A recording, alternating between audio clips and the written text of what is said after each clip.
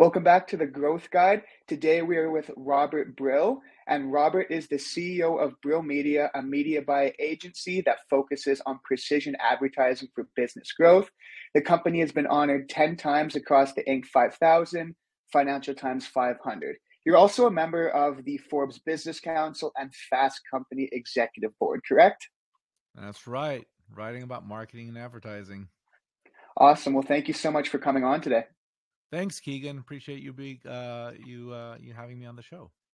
Of course. So, first question I want to ask, can you talk a little bit about your story, how you started, how you got to where you are? Yeah. I started in advertising in 2003. It was actually marketing.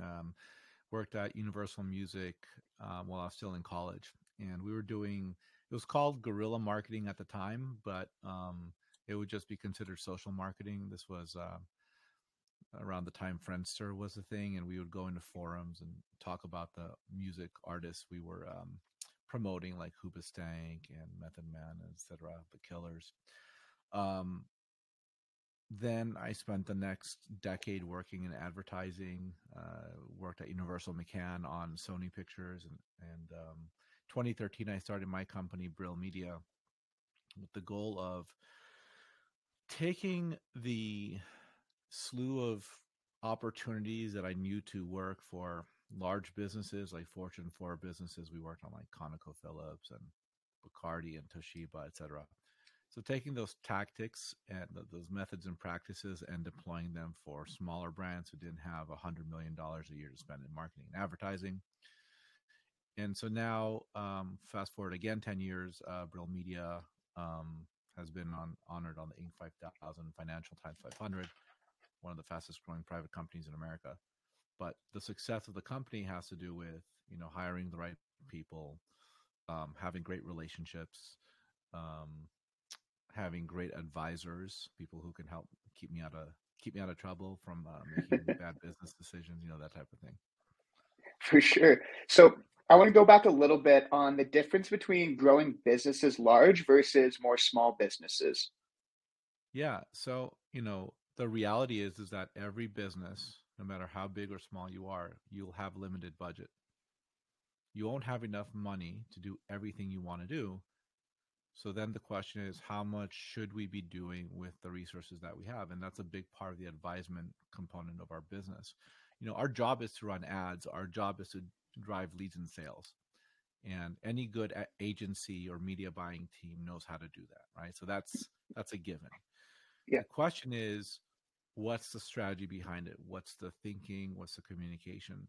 So, a big part of what we do is an advisory to ensure that clients understand what we're doing, how we're doing it, and why it's beneficial to the business.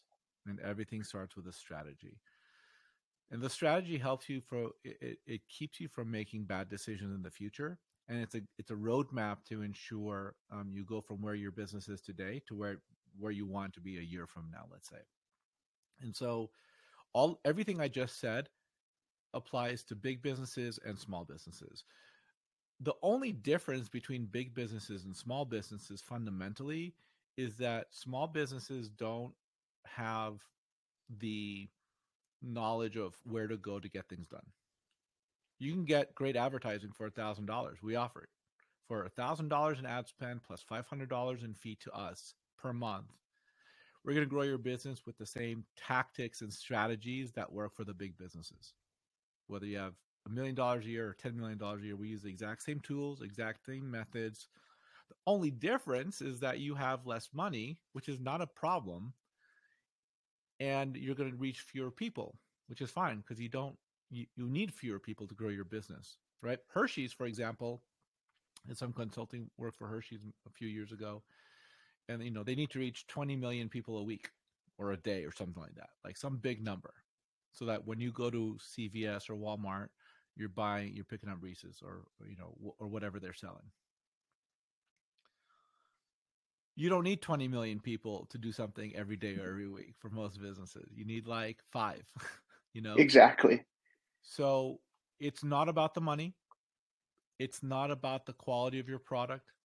It's about your ability to find the experts to do the work for you that you don't know how to do. That's the fundamental difference between big businesses and small businesses. And I'll also say, not all big businesses know how to do that either. They also make weird, bad, strange decisions. So, um, but I think that's a common trend about not having subject matter expertise available to them. That's fair. So, talking about the budget side, I assume that's where a lot of creative testing comes in. Because I know in-house, when we do our media buying, we run very low cost, pretty much like dollar a day, especially on a limited budget for creative Yeah. testing. Do you just want to walk me through kind of how you guys do that and why that's important? Creative testing. You rang the bell. All right, creative testing. Our approach to creative testing, and if you want to see what's going on with our creative testing, we have a 15-minute video on our website, brillmedia.co/creative-testing. You can get the full scoop on what I just described. And basically, you start with 5 ads. So we're talking about Meta now, and we can propagate these learnings across channels. But let's talk about Meta. You start with 5 ads. You create 5 images or video, 5 headlines, 5 primary texts. And then what we want to do is disassemble those assets. So now you have 5, 5, and 5. And if you reassemble them in all the possible combinations, you have 125 different possible ad variations. And now you have the ability to distill that down into the one all-star ad in about 3 weeks. Okay. And so what that testing does is over the course of 3 or 4 months of iterative ad testing, you are going to start to see most of your sales and your leads come from your all-star ads. And that's exceptionally valuable. And what ends up happening then is you can spend more money per day, per week, and per month. So you can start with $1,000 this month, and in a few months spend $10,000 a month, and in a few months again spend $100,000 a month. And your problem then is you're going to need more manufacturing, more customer service people, more storage, all the things to scale your business. But that's what good advertising does. Awesome. Yeah. Another thing too, if we're going to stay on Meta, we see a lot of people, we clean up a lot of messes, especially when they come from another agency. It feels like most agencies get Meta advertising wrong. What, in your experience, do companies get wrong the most? Get wrong the most. I think the common trend on Meta, and so look, I think you have a perspective on Meta advertising. We have a perspective. It might be the same, might be different. It's hard to tell, but there's a few things. I think you want to train Meta's machine learning algorithm to find your best customer. So broad targeting is going to be very important for us. We don't like when we see a lot of very narrow targeting on campaigns. That's one component. The next component is going to be just a big mess in Meta. No naming conventions or unclear naming conventions. The other thing is, we really want to have the opportunity to run full funnel advertising, right? Because if you just focus on remarketing, you're going to eventually dry up your demand. Like you're not populating the top of the funnel, and as a result of that, it's gonna be harder you're not gonna have the people to convert into a customer.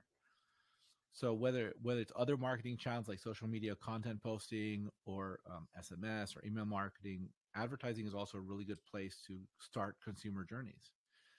So when clients come to us and say, well, our remarketing isn't doing as well as it used to, that's a clear indicator that, that could be a few things, but it's a clear indicator that they need more people at the top of the funnel to sort of start to think about your business so that in the future, your search engine optimization is going to perform better. Your Google ads, your paid media on Google are going to perform better, and your remarketing ads, et cetera, are going to perform better on Meta.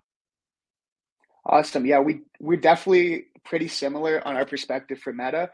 We're the same way. We like to let the algorithm kind of do the work, make sure we're passing the conversions through so it auto optimize for better leads. Because a lot of times with Meta that I've found, it's sometimes you get into the issue where it's like sales will blame marketing and vice versa. Marketing, we're bringing you leads, you're just not closing them. Sales, you're bringing us bad leads. A lot of times that's because they're not passing the conversion data back and letting the algorithm do the work for them. 100%. So switching to TikTok, you mentioned earlier that a lot of like your strategies that you guys use are omni-channel. Is there any difference in TikTok that you guys found? Yeah, I mean, you're definitely looking at a classic funnel on TikTok. TikTok advertising can be accelerated if you have good content. I mean, so that's sort of an obvious blanket statement to many people.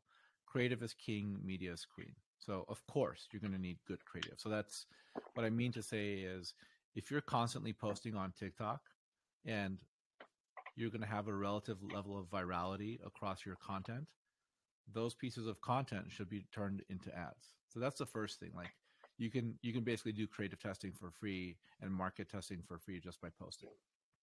So that's number one.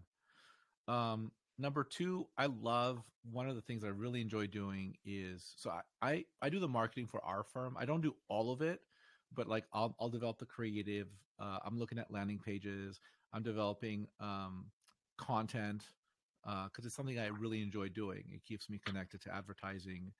Um, and then we have some of our media buyers running the intricacies of these campaigns. Anyway, one of the things I'm really enjoying doing right now is taking a piece of content, like a 4-minute video, and turning them on as different, like with different intros and different hooks. Same piece of content. And I start to use Descript to make that happen. It's pretty straightforward. I love Descript. Oh yeah. Um, and that's a lot of fun for me because it's like, man, I can really say I can get the same general idea across in a few different ways, and I find that just so much fun to have control over. For sure. I mean, a lot of things that we're seeing with video content, at least kind of on our end, it's sure it's creative testing, but it's like a lot of like different videos where it's like what you're doing, you're testing the hook. Like obviously, there's three components to a good 1 minute video: hook, body, call to action. A lot of people aren't testing those components rather than just different videos as a whole. 100%. Yeah, I mean, but TikTok does well for conversions, um, and I think yeah, ongoing creative testing is important. It's good for short sprint campaigns and long term campaigns. For sure. So I want to switch to a little bit about you and your entrepreneurial journey. Sorry. What lessons can you speak to after being a business owner for 10 years, specifically to younger people like me or who are just kind of getting going? Yeah. I have the feeling that some of these lessons, look, I hope you probably learned them earlier than I did. So just for context, I started my business in 2013 and I was, I think, 32 at the time. Yeah. 10 years. I'm 42 now. Okay. So, mindset is very important. So you're going to fail. Everyone's going to fail. And that's okay. Like, I spent 10 years learning about things, which means making mostly good decisions, some bad decisions throughout my career. And then I started my company. So I learned. And corporate America is, depending on where you work, it's very different. Like there's some organizations that are very combative, internally combative on purpose because the strategy, the internal management strategy is essentially let everyone fend for themselves and fight themselves, and you're going to get the best ideas out of those people who are competing internally. Uh, that seems like a very uncomfortable situation to be in. And I don't like office politics and things like that. So it's hard, in my opinion, to be in corporate America and be okay with failing, because you have judgment and you have comparisons and you're looking at what other people are doing. This other person, they've been they've been in the business for whatever business you're in. Doesn't have to be advertising. They've been in the business for 2 years and look, they have this big title. And you presume they're getting paid more, but they may or may not actually be getting paid more. That's a whole different thing. But you start, comparing it to other people and being afraid to fail. So mindset is important. Entrepreneurship is about having the spirit to thread through things that are difficult. And a lot of it is going to be how you react to the failures that actually are going to determine whether or not you're successful. You're going to fail. So when you fail, what do you do? Do you give up? Do you learn something, etc.? So that's one component. The next thing I would say is, I learned how to when and how to take risks. I'm a relatively risk averse person, which is kind of odd for being an entrepreneur and taking risks running a business. But what I've learned over the years is that the feeling of the risk. So when I talk about feeling of risk, I'm going to boil it down to something very simple. It's like, how tense do I feel? How anxious does this thing make me feel? And that anxiousness, or that this feeling of being anxious, okay, that feeling doesn't change, but the level of risk might change. So the risk, for example, we hired our first person, and I was like, oh man, it's going to be crazy having another person. I'm responsible for their salary. That was a really anxious moment for me. But now we have a far bigger team, and 20-person team, and it's like, yeah, now I'm responsible for the livelihoods of 20 people. uh, and that doesn't feel particularly challenging for me. You know, um, turning on new solutions or capabilities. There may be a financial risk involved, or paying for something that you weren't expecting to pay for. Like, that's a risk. So I think when I look at people like Elon Musk buying Twitter for $40 billion or whatever, yeah, that's a big chunk of his net worth. It's not about the amount of money. It's about how much money is it to you. That's the level of risk. And that never changes. You're always going to be able to have opportunities to take bigger risks that would have seemed unfathomable 5 and 10 years ago. So mindset, risk, hiring at the right time is very important. Those are all things that I think, I've learned throughout the years. And it's the reason why I do this job. I actually want to take those responsibilities. I like the magnitude of responsibility. I wanted to create that opportunity for myself. So I didn't think I'd get it anywhere else. And, it's worked out. That's honestly some really good advice. And I think a lot of people can take that, especially on the failing part. A lot of people feel like are afraid to fail, which is why they won't take risks, which is why they're stuck at a certain, say, financial or whatever, where they're stuck, regardless of where they are in life or business as well. Yeah, So it's hard. It's hard. the one thing I want to ask is a little bit about your leadership and culture in the office, because you mentioned you have a team of 20. Are they mostly in person, all in person? No, there's plenty of people I've never met on our Okay. team based of in person. We're all remote. We're remote on purpose because the last job I had like an hour and a half commute each way in Los Hmm. Angeles. It wasn't that far in distance. It just took forever because of the freeways. It's Yeah. like, I don't want that anymore. So this was, we started in 2013. So it's long enough before COVID that we can honestly say that it was our decision to do, not just a happenstance. Um, yeah, and so culture's evolved. It's tough because I've had to transition from being an employee to being a business owner to being the CEO, and there's different. As an employee, you want to be hardworking. You want to make sure that you're being. My perspective on being an employee was, I want to ensure that my bosses understand that I'm working hard and that I have their best intentions in mind, and I'm going to go overboard to ensure that things are good if I value the job. But it's on a whole other level being the owner of the business. So I would just trudge along, work hard, and then I'd hire people, and I had to understand that they're going to work hard. I hired great people, but I can't expect them to do the things that I'm doing on a routine basis. Um, and that's okay. So one of the things that really hurt us when we started hiring was we didn't have a standard operating procedure. I hired smart people. I knew they were smart. Some of them I worked with in the past, but it didn't work out because it was too chaotic in the early days of our business. And like, we didn't have the communication system. Like, at one point, Facebook had a Slack like tool or something. Like, we used that. And it was like, we chatted on text. It was a mess. And it took me like 6 or 8 months to like bang my head against the wall to just understand that it's a mess. excuse me, and then another like 9 months, and then like another 4 months to hire the right person to solve the problem I now figured out I have, which is I have no SOP.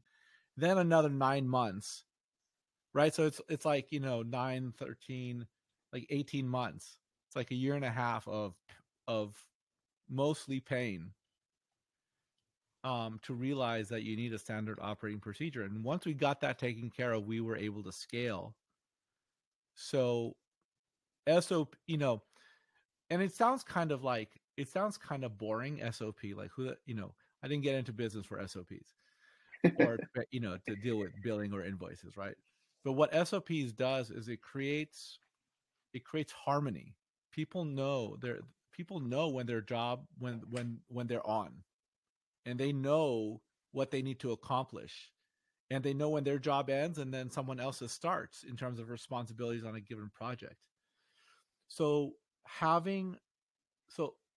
throttling down the level of chaoticness in our business helped people feel more comfortable with the work that we were doing and enjoying the work that they were doing. So that's a part of creating a stable environment relating to culture. The next step was me doing introspection to understand what I'm good at and what I'm not good at. And what's interesting to me is I've had people tell me that they're scared of me, like professionally. I'm like, why? I'm such a nice guy. Like, but tell your face that, because my face looks like I'm like staring into your soul. And it's like, yeah, I'm just working hard. I'm like, I'm into something. I'm trying to get things done, and I'm going to hold you accountable. And I hope we can all succeed together, right? Like, I want the best for my people. But what I've learned is that, we have a really amazing chief operating officer, and she balances me out from the empathy perspective. So she teaches me how to be a better leader because the team loves her and she loves the team. And I'm just working. I'm just pounding. I'm working on nights. I'm working on the weekends. Like, I'm just like, hey, did we get this thing done or this other thing? And our CEO is like, how you feeling? How you doing? Just checking in. Let's have our meeting. Tell me what's going on. Like, a very different part of our business.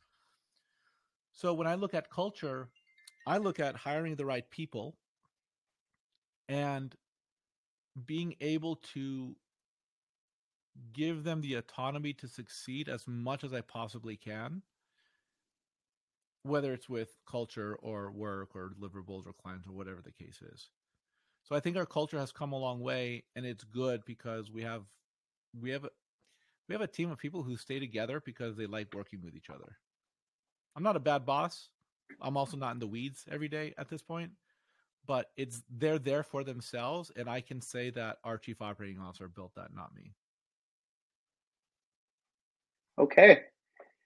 I mean, hiring great people. I mean, it sounds like you're pretty thankful and you got kind of lucky getting her. It sounds like she's great. We cultivated. I mean, Yeah. our COO started as an account manager. Okay. So like, and that's another thing I learned going back to one of the early questions. Like, there's massive dividends in hiring people that stay with the business for a long time. So prior to this, I had hired someone who stayed with us for 6 months. I was really upset when she left. And I was upset because, like, why aren't you up for the challenge anyway? But that was me creating a suboptimal work environment. So now the fact that as much as you can, keep the right people for the team, and it'll pay dividends in culture, in knowledge, in the Brill way. Apparently, there's a Brill Media way that she knows what it is, and I don't know what it is, but it's the Brill way. But yeah, cultivating talent is also a big part of the success equation. Looking ahead, what excites you the most about the future of Brill Media, both on just like a financial side where you're going, and then on like the new emerging trends on the advertising technology side? Yeah, I mean, a couple things. There's a larger selection of media channels available, right? I just looked at this stat this morning. the combination of Google and Meta had a 55% market share of digital advertising in 2017, and that number is down to 49%. They were calling it the Meta Google duopoly, which is kind of like fading a little bit because you have companies like Amazon, and then you have a slew of retail media networks like Walmart and Home Depot, et cetera, that create advertising opportunities. And there's also more demand for streaming ads spending, like Hulu, Roku, et cetera. So more channels is more interesting, and more ways to reach audiences and drive results for our clients. So that's fun. The other part that's fun for me is, and this goes back, I think, to something earlier I said, which is I'm really here for the magnitude of responsibility. Like my wife last night, she's like, "You're a businessman." Because we were talking to we have a 5-year-old. We're talking to our our kid, and somehow it came up, what does Dad do? And Dad is a businessman. I never really thought about myself as a businessman, but I thought of myself like as an advertising guy, and et cetera. And what's interesting for me is that it's the business of this is what's fun for me. It's not always easy, but it is invigorating in some ways, figuring out the solutions to various challenges. And one of the things that I think is really interesting right now is using AI, caveat, hope ChatGPT doesn't implode, but with the Sam Altman high school drama happening here. But let's assume it continues on or it transfers to Microsoft or whatever. But the core idea being like the ability to make our process happen faster, and let our human talent, our people, work on things that have higher value, and the lower value things happen with the AI. Things like formulating a media plan, not the thinking behind it, not the channels that are running, but formatting an Excel document that's easy to just plug and play, right? It might seem easy, like you just have a standard template and you modify it, but you can optimize that process even further. So I'm really interested in using these chat agents to create bigger opportunities. One of the things I did a few weeks ago is I created a copywriting chat agent. A lot of our clients are creative firms, and when I say like creative firms who package up our media buying services and then go to market, we're not going to replicate that work. They don't get out of bed for anything under $25,000 per project. That's not us. We do media buying, and clients are spending well over that, but it's for advertising, not for creative. So I'm like, all right, let me become better at copywriting by creating a chatbot that gives me the basic principles from some of the best copywriters in the world. It's fun. It's interesting. It's creating solutions for challenges. Awesome. So I think we're going to wrap this up here. Thanks again, Robert, for coming on. I really enjoyed the conversation and your advice. Thanks, Keigan. Appreciate the time. No worries.